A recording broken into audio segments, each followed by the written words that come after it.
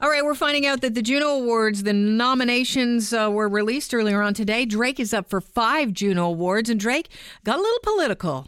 Like the Coca-Cola ad at the Super Bowl. He got political at the recent concert in London, England, I think at the O2 Stadium, and he had a lot to say about Trump. Chris, fingers crossed we edited the heck out of this, but here it goes. If you take a look around in this room, you'll see people from all races and all places, and all we did tonight was come inside this building, show love, celebrate life, and more music.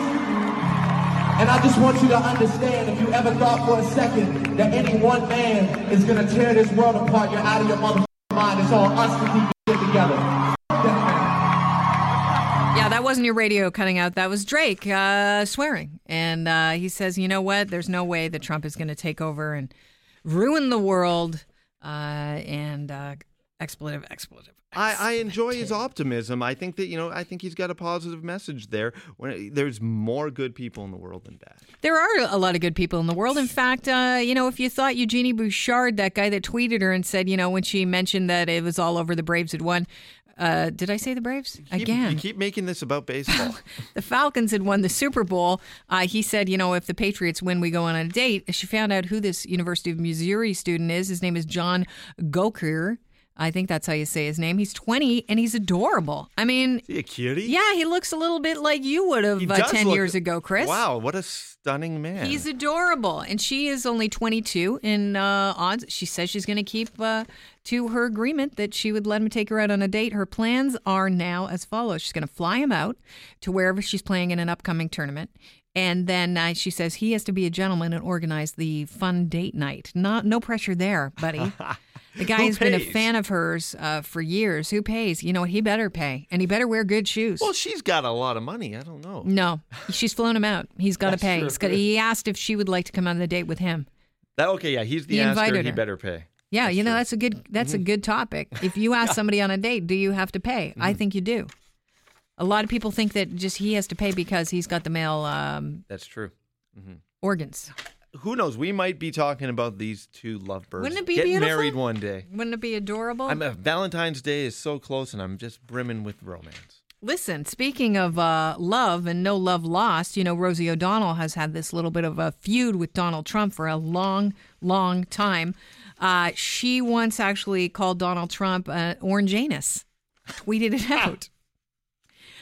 She is now begging to take on a particular role after Melissa McCarthy did such a great job on SNL with Sean Spicer. She now has offered via Twitter, the Saturday Night Live people, she's offered them her services. She wants to play Steve Bannon. But Steve Bannon is already represented by the Grim Reaper on SNL. It's true. We saw it this weekend. Exhibit A. Send in Steve Bannon. Skeleton walking in the Grim Reaper outfit. Hello, Donald. I have arrived. I kind of like the skeleton. I thought it was great. I like the skeleton bit too. I think I want to know who's inside the skeleton. I hope it's not Rosie O'Donnell. You don't want her to play Bannon? They actually look a lot alike. And it might play against on Trump. Apparently, he doesn't like it.